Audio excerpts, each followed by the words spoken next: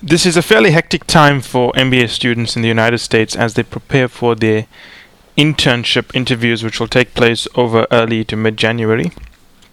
And I thought it would be interesting to draw some conclusions or look for some patterns in the fairly large class we have going into this session of interviews.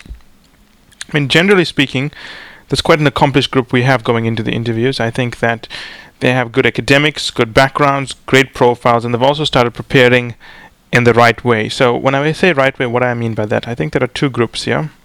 The first group has started preparing with us well before the interviews began. So they started discussions with us, in some cases in October, some cases November. Others have begun their case training, interview training, communications training. Obviously a big emphasis on communication. There's another group which wants to prepare sort of after Christmas, the 2-3 weeks before the interviews. Both groups will do well because they have obviously thought through why they have chosen that kind of lead time to prepare. So in looking at the group of students we have, which is fairly large, I think it is a well thought through strategy that they've put together. I'm going to point out some tips here that will help other people going into this period in terms of how to prepare. So whether you're the one group which has started preparing well before the interviews, early December or in November, or you're the other group that is only going to be preparing from now, it doesn't really matter. At the end of the day, it's the quality of preparation that counts versus the amount of time you spend. In fact, unless you have a really, really good regimen, schedule, coach, or whatever it is, or even if you're training with someone really well, starting too early can be detrimental. So it's very important to understand that the time you start is not important, but the quality of effort you put into it is what counts. And effort, when I say effort, I don't mean the amount of effort, but the quality of the time that you spend preparing. And it doesn't have to be lots of time. It can be very short periods. I mean, half of the group we're dealing with, about 16 people, are going to be preparing only after Christmas. And that's a very accomplished group who have a good reason for doing that. So let's talk about some of the things you need to remember. I think that now that exams are wrapping up in just about all the MBA programs, time should be spent to rest and recuperate. What you don't want to do is enter the training program while you're suffering from burnout, because that means you just become tired a lot easier, a lot more irritable, and the quality of your training does drop. So my first piece of advice is take time to rest and recuperate, because you don't want to suffer from burnout, and you do want to get you do want to get to the state whereby you've recovered enough that you are looking forward to learning something new again. So taking time away, not studying cases and so on is highly, highly recommended if you can do that. If you're one of those people who can take time away and maybe sneak in about an hour of preparation which doesn't affect their family time, then also do that. But what you don't want to do is change your schedules just for your case training. I actually don't recommend that. I think go away with family, and if you have the time and it's not going to affect anyone's schedules, then you can do some preparation. My second piece of advice is, and this is very important, is understand the scope of what you need to do. I do find a lot of candidates, not our own because we do guide them, but a lot of candidates, when they write to me or they call me and ask for advice, they want to know when to start. And I always say, okay, when you start is dependent on what you need to know and how much you already know.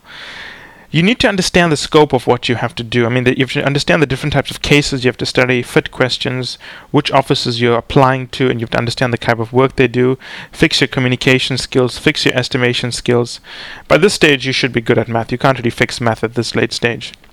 And finally, while doing all of those things, you have to understand the logic that underlies the different kind of cases. In fact, it is better to do just one or two, say, strategy cases and perfectly understand the logic than do 10 strategy cases and try to memorize all the kinds of strategy cases. In fact, if you do that, you're basically not cut out for management consulting.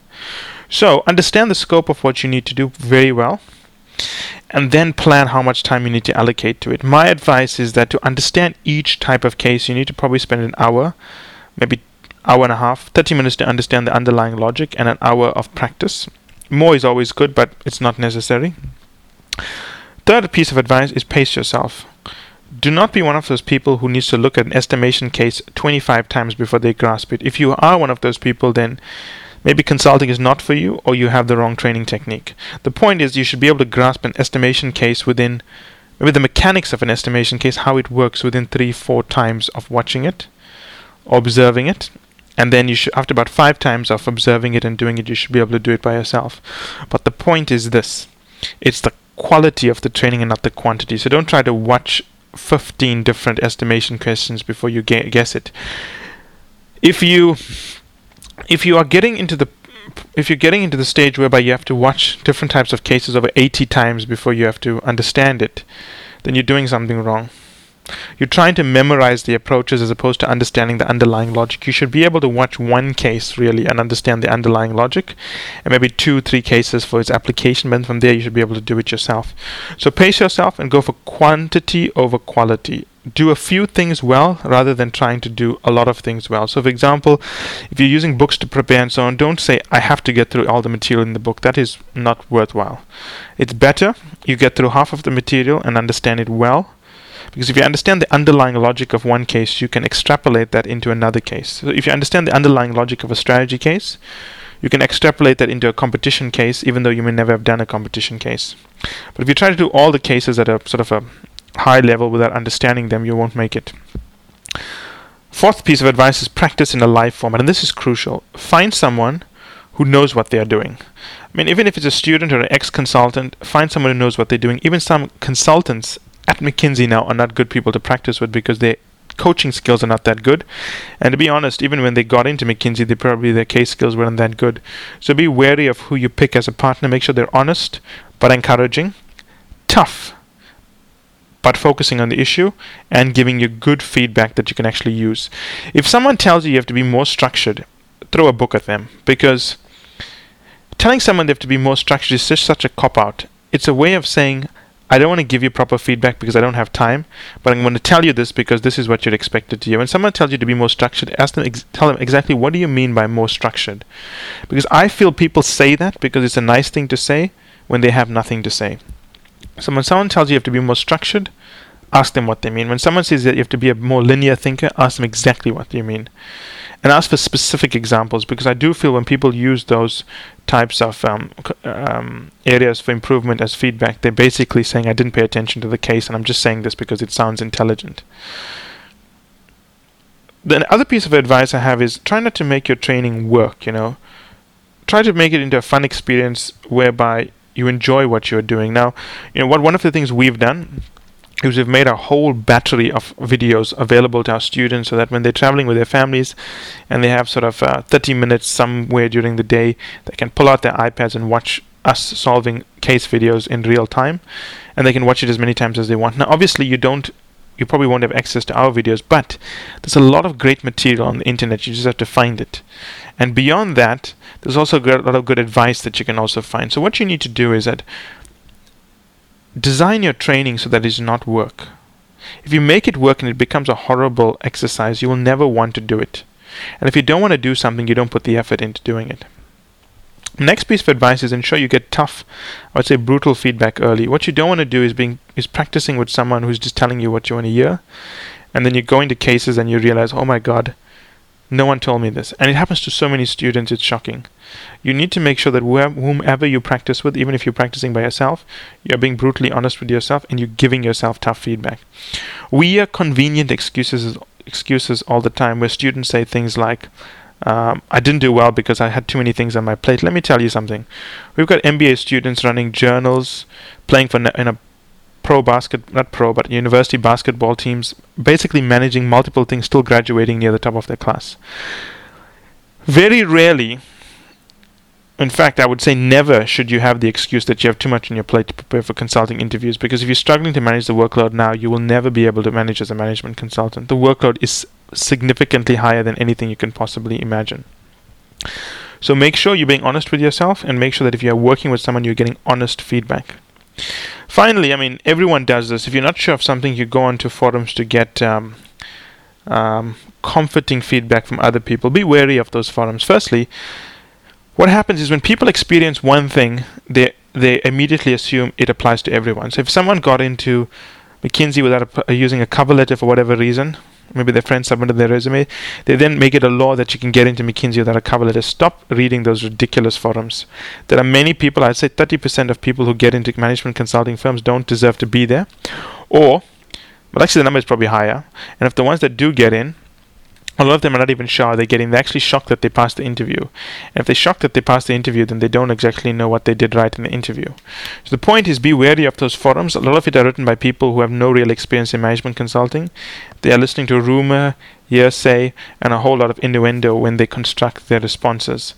So the bottom line is, to get into a consulting firm, you have to be confident, be able to do cases well, be an eloquent speaker, communicate well, and understand the values and culture of the firm. That's it. Do those things and you don't have to worry about those forum trolls. Finally, if you're not enjoying your training, two things could be happening here. Firstly, you're not training well, so you may have to rethink the way you're preparing. Maybe take a day off or 2 days off and think to yourself, okay, what am I doing incorrectly here?